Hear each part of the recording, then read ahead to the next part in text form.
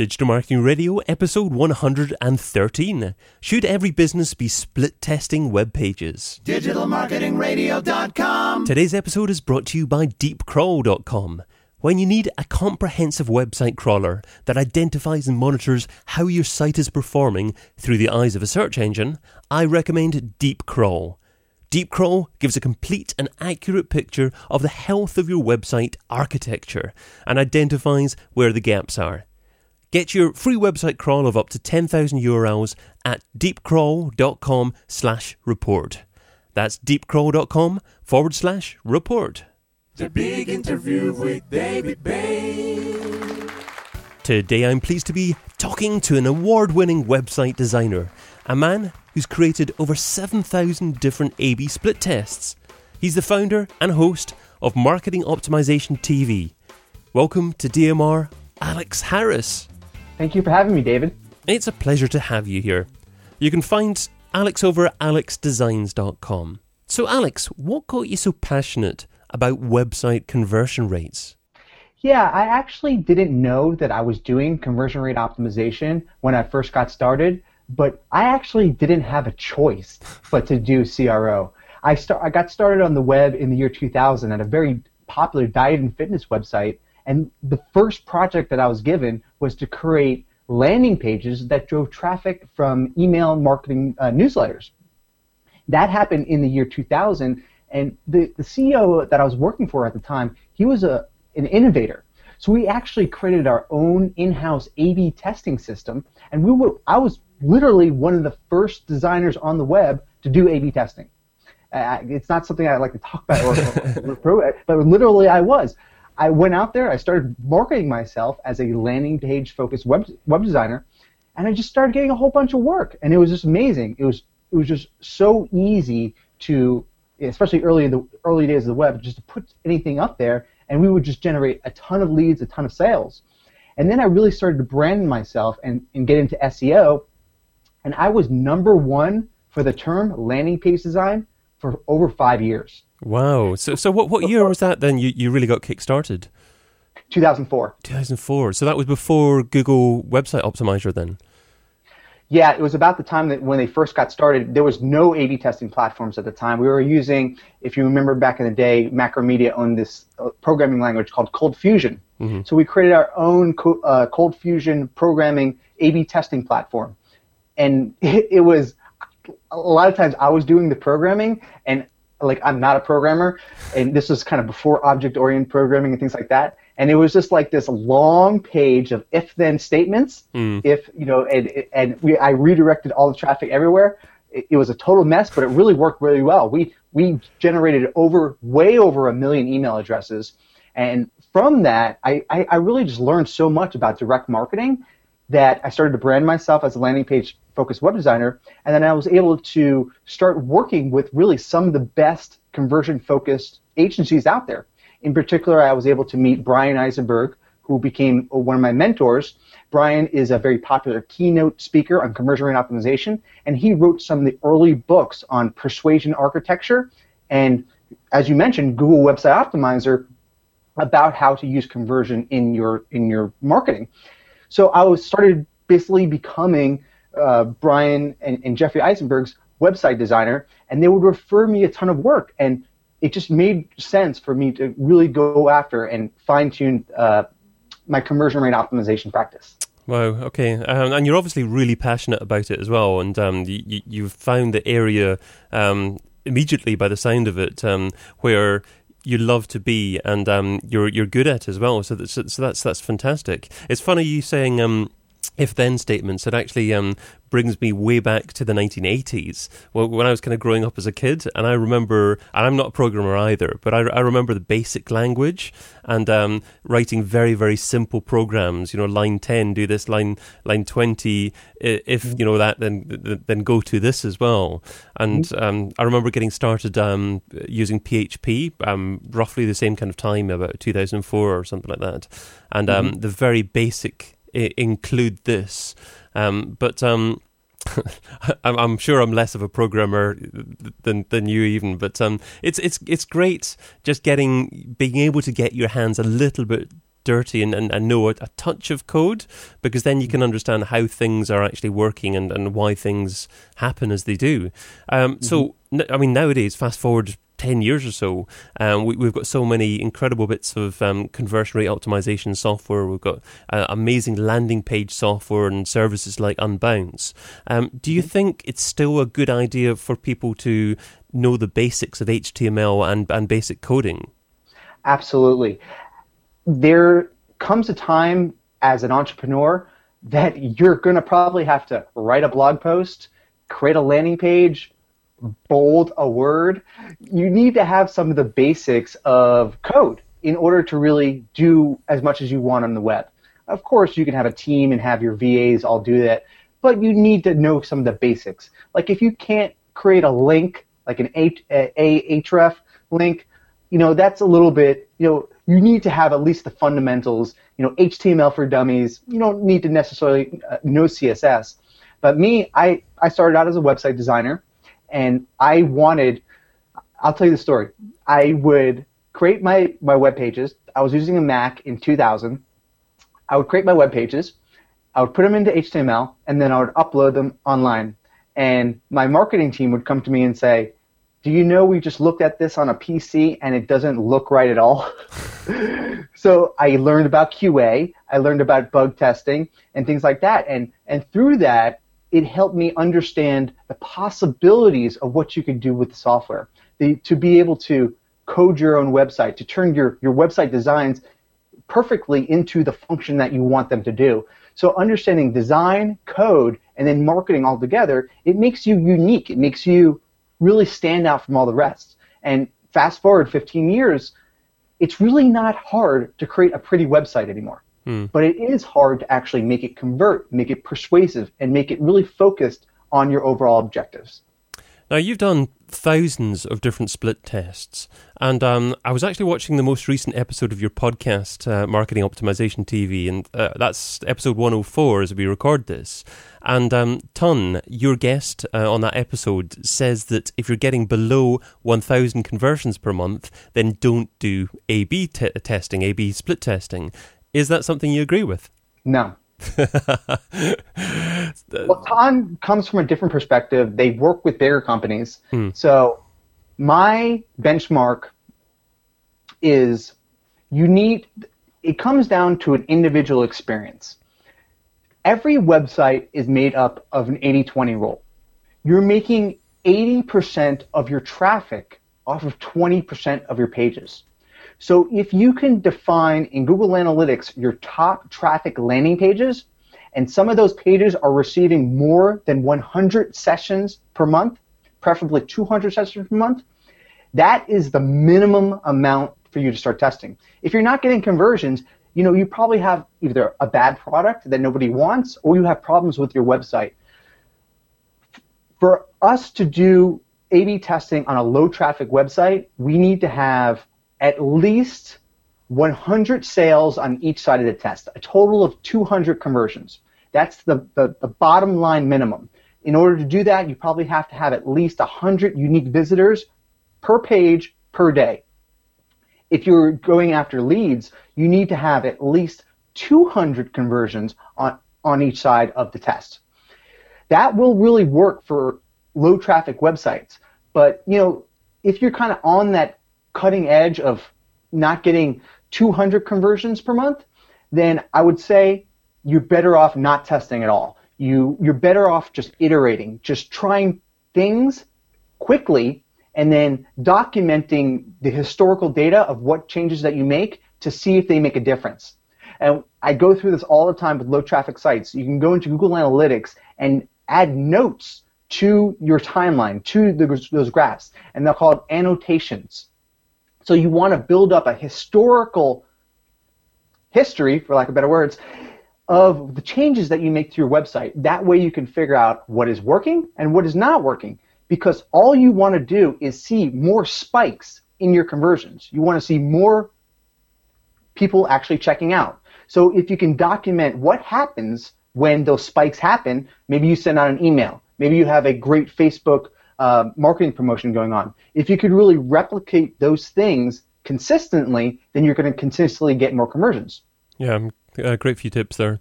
And do you actually focus on A/B split testing, or do you also do multivariate tests as well?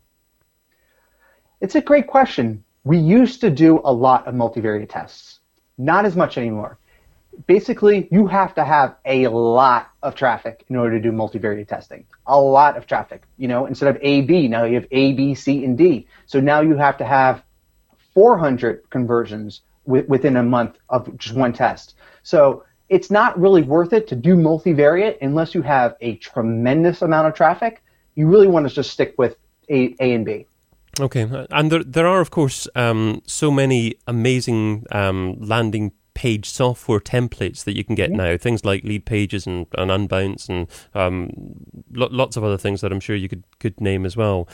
Do businesses generally do better by using these pre-built templates, pre-tested templates, or is using their existing website and tweaking that a better starting point? It's a good question, and I have probably maybe a different answer than most. These tools are great. It really doesn't matter. I'm a big fan of Unbounce, big fan of Lead Pages, creating your own custom landing pages. It doesn't matter how you do it. It comes down to the why and understanding your customer better and why or why not they're converting. Do you have good copy? Do you have a good call to action? Do you have a good offer? Do you have a good product? That's what it really kind of comes down to. Now, if you want to break down the tools, we tend to use Unbounce for pay-per-click landing pages. Coming specific off of AdWords, they tend to work a lot better than some other type of landing pages. In Facebook advertising, to just collect email opt-ins, we use Lead Pages. And just because we just use the different tools in a different way, and that works for me, it may not necessarily work for you. It's just a strategy that I've seen that really has worked. Okay, and for doing the actual split tests, do you use any third-party tools as well, or do you tend to actually rely on the actual tools themselves to provide you with that split test?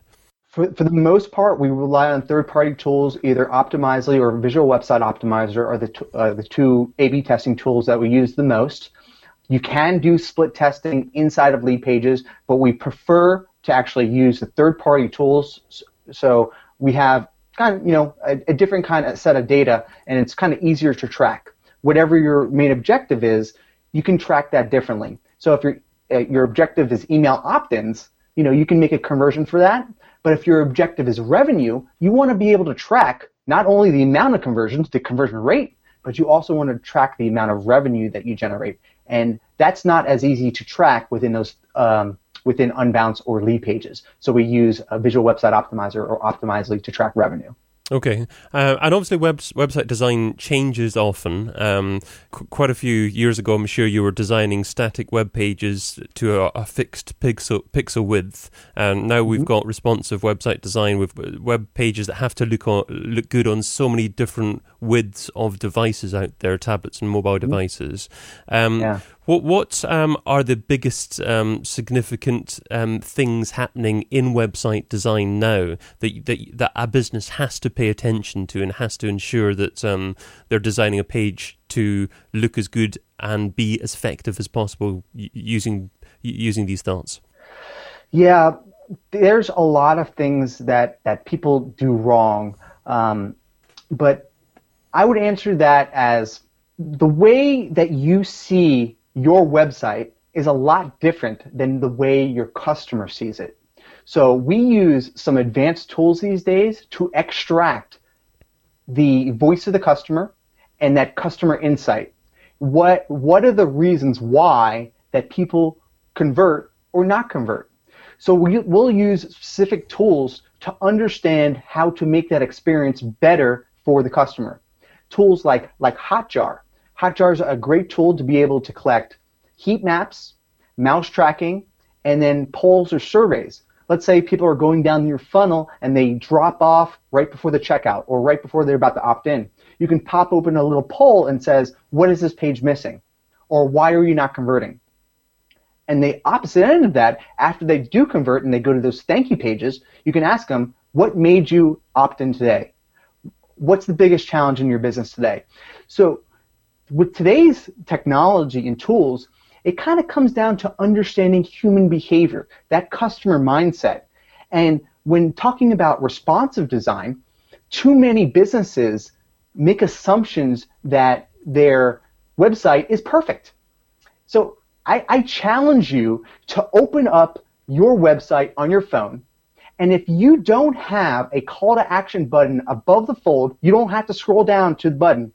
If you don't have a call to action button above the fold in your mobile experience, you're missing opportunities to collect a lot of email addresses. So with technology, as it's become more advanced, it's actually made the marketer lazy.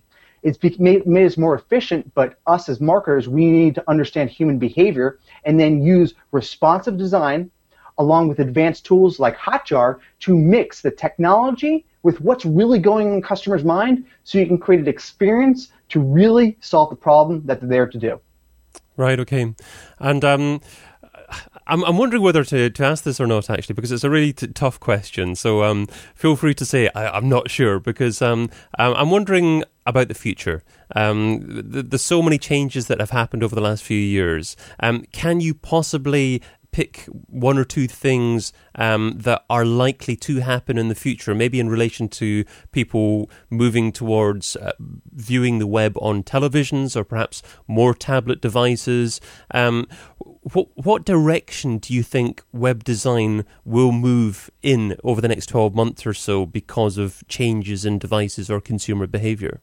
It's a good question. I actually thought that consuming video on your TV would be more popular for older people at this point than it is today. With Apple TV or Google Chromecast or whatever it is, I actually thought that video podcasts and video would be consumed in your living room on your TV more at this point.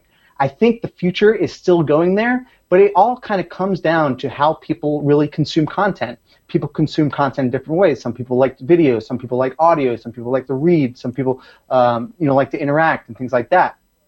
So I think the future is moving towards a more personalized web. How you want to consume that media, it's going to be up to you. It's not about what device you're on. It's about what experience you're in. Maybe you're hanging out with your family and you want to show them videos and you're showing them on your iPad.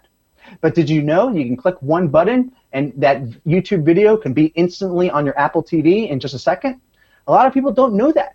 So I think the web is going to consistently evolve to a more overall experiential with things like virtual reality, which have, Oculus Rift have come a long way, but they're still not widely adopted. But I think the future is going to be how people consume media. Now, CRO, the future of CRO, I think it all is going to come down to more advanced tools. Me having a conversion rate optimization focused podcast, I interview a lot of new technologies. So I see how many new software as a service companies are coming online to compete with Google Analytics or things like that. Google Analytics will probably always be free, but there's a lot of alternatives that you can pay for. And I think the future really is in organizing that data to be more useful. Right now, people are collecting all this information, but they don't know how to use it in an easy-to-understand way. So I think the future is in analytics, specifically predictive analytics, and how you could have these dashboards that really show what's going on. You have all this data from Google Analytics, Optimizely, VWO, all these other places, all the tests that you're running. How can you get all that data really into one place so it's actually useful for your marketing team? That's a wonderful answer. I'm glad I did ask you that question, so thanks for that. But let's segue into the second section of our discussion. So that focuses more on your thoughts on where digital marketing in general has been and where it's heading. So starting off with... software I couldn't live without. So what software do you currently use in your business that if someone took away from you, it would significantly impact your marketing success? Well, my marketing stack combines of VWO and Optimizely. Those are my main testing platforms. Google Analytics, Hotjar or InspectLet are the tools that I use for heat maps. SurveyMonkey I use for surveys. So I have a specific set of tools that I use basically for every single project. And they're based off of quantitative tools like Google Analytics, or qualitative tools like Hotjar, InspectLet, SurveyMonkey, and UserTesting.com. Those are basically tools that help me cut through the clutter to understand exactly what's going on on the person's website. So something like UserTesting.com is a great example. It's a way that you can watch people go through your website, your competitors' websites, and different Google search queries. That helps us analyze how people filter through your funnels and complete an action. You can literally watch people go through the entire process and see where they have friction or have problems and drop off. That helps us really identify really quickly where there's a problem on your website. So, those tools really all combined together, they help us get better results in a shorter amount of time. Okay, well, here's a slightly more challenging question. What piece of software don't you use, but you've heard good things about, and you intend to try at some point in the near future? What a great question. It's probably one of the more expensive tools. I have a lot of experience with things like HubSpot, and HubSpot is always evolving. It's a really great tool, and we have some experience with that. But I would really love to use things like Marketo, a really advanced tool, or how about email personalization? Vero. Vero is a great tool. We use it on some e-commerce sites, but I would love to use it on even more. And what Vero does is that's unique. It does behavioral targeting email campaigns. So let's say someone's on your blog and they go to one of your most popular posts and they're already on your email list. Vero can know what sections of the website that they go to, then automate the emails that they receive. That way it's very intentional on a one-by-one basis to be able to personalize the experience. Now, that leads me to the personalization part. There's probably a lot more software out there that does really advanced personalization tools, and I would definitely like to use some of those tools as well. Yeah, I mean, that's verging on artificial intelligence there. It's becoming so clever, it's incredible. And so robots are taking over the world. Well, lots of incredible tools you mentioned there. So what I'll do is I'll troll through them all and I'll include links to them all in the show notes at digitalmarketingradio.com. But moving on to... I wish I would have. So I'd like to look back on the very first day that you're involved in trying to market a business online. What didn't you do so well? What do you wish that you would have done differently? Another great question. What wish I would have done differently? Well, I'll tell you what has worked for me now that I didn't do in the past that really does work. And it comes down to the feedback loop. How can I iterate? You hear about the lean process these days, how you can create MVPs, minimal viable products, and I actually built my own landing page company when I got out of corporate. I built my own landing page project. It was called createlandingpages.com, and if you go there now today, you'll just get a bunch of free landing pages. But I had a whole bunch of landing pages, so I wanted to sell them. And what I wish I did at the beginning was survey my audience to see what products that they want me to build and then pre-sell it before I actually created it. So I definitely wish I would have done that because I would have saved a lot of money. But what I learned from it, I learned really advanced WordPress skills from that. So it wasn't a failure to me. It was just a really learning experience. So what I wish I would have known when I first started or at the beginning was the feedback loop. How quickly can you get feedback and then iterate? Before you spend too much time or too much money on a project that may or may not be successful, try to get a lot of feedback ahead of time. Brilliant advice there. But moving on to... the this or that round. So this is the quick response round. 10 quick questions and just 2 rules here. Try not to think about the answer too much, and you're only allowed to say the word both on one occasion. So, ready to go? Ready. Email or Twitter? Email. Audio or video? Both. Affiliates or display advertising? Whew. Affiliates. Facebook or Google+? Facebook. Online press releases or one-on-one relations? One-on-one relations. Paid search or SEO? Paid search. Email contact form or telephone number? Email contact form. Website or app? Websites. Social subscriber or email subscriber? Email subscriber. And local marketing or global marketing? Global. you used your both up fairly early on in the stage there, but audio or video had you sweating? Yeah, well, you know how it is when you create a podcast in video. You know, there's a reason why you created it in video, and we all love audio too, so it has its purpose. Absolutely. Do you don't veer towards either side at all? Because I kind of like audio, but certain episodes do particularly well on video. I remember interviewing Martin Shervington of kind of Google Plus fame, and he's got 1 million followers in Google Plus, and he shared it, and it went flying on video. And I've released seminars on YouTube that have done very, very well and got tens of thousands of views. But by and large, the more listens I get are audio for my podcast episodes. So I'm not sure if that's because I navigate towards that and prefer that, or it's I don't know, it just happens like that. Yeah, it's the nature of video. People have low attention spans. So they tend not to watch longer videos. Me, personally, I love watching video, but a lot of times I put it in the background. I still listen to it, maybe on, HTML5 YouTube player double speed. And, I consume a lot of content that way, for sure. And I have a playlist of videos that I watch continuously over and over. But it's really the same thing with audio, too. I'm a huge SoundCloud user. I love SoundCloud. I love finding people who are creative with podcasts or hip hop and things like that, or electronica. So, either way, I really love both. I consume the content in different ways. No, same here. I like watching audio only podcasts that have happened to be recorded on video. Things like your marketing optimization TV, things like Mixergy, things like Podcasters Roundtable as well, because you hear a comment and then someone's reaction to that, and their tone of voice is maybe slightly different, and it's good to actually see someone's face just to see if they're trying to be funny or how they're reacting to something. So it's quite interesting.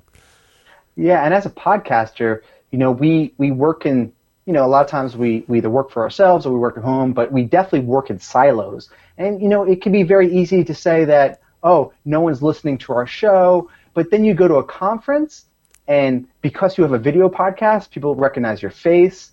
It also helps you become more of an influencer. It helps you get public speaking gigs.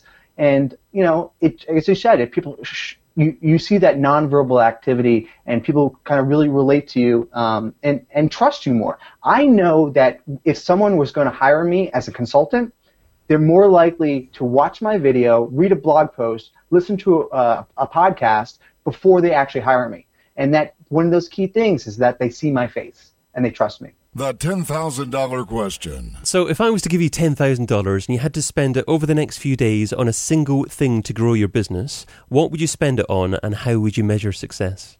Well, I attribute a lot of my success to networking. So I would spend the $10,000 to go to something like a very high-profile mastermind where I know that I will be able to meet other like-minded people. And what I would do is if I needed the work, I would actually offer my services for free. I would try to get involved with the highest profile person you can, because if you shoot for the stars, you're probably going to land on the moon. So you can probably do some work and show up that you're reliable, that you're surrounding yourself with really like-minded people. And I would go to a very high-ticket mastermind where I spend like 3 days with like the top people in the space, and that will help me get my knowledge to the completely next level. That's interesting, because it's actually involving offline with online there as well, and the two are working very closely in sync now, and that's great, because there's a stage 10 years ago or so where they were very separate indeed, and online was seen as this magical place that only certain SEOs and other internet marketers went, and they never showed their face. But it's so nice that it's integrated and part of marketing in general now.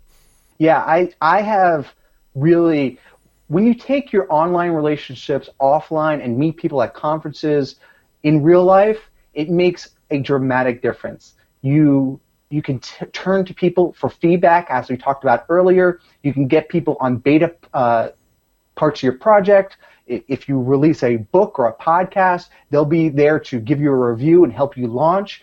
Those online relationships are very important, but you want to take them offline. My number one takeaway. Well, Alex, you've offered a lot of great advice in our conversation, but what's the number one takeaway? What's the single most important step that our listeners need to take away and implement in their own businesses? It's not about winning awards. It's really about getting results, not only for yourself and for your clients or the companies that you work for, but you really want to build yourself as a person of character focused on results. If you are known to produce results, you'll always be able to get a job. So don't assume that you just need to have a pretty website. You want to really have it focused on results. Great advice there. Well, that takes us to the end of our discussion today, so thank you so much for your time and your advice. What's the best way for our audience to find out more about you and what you do?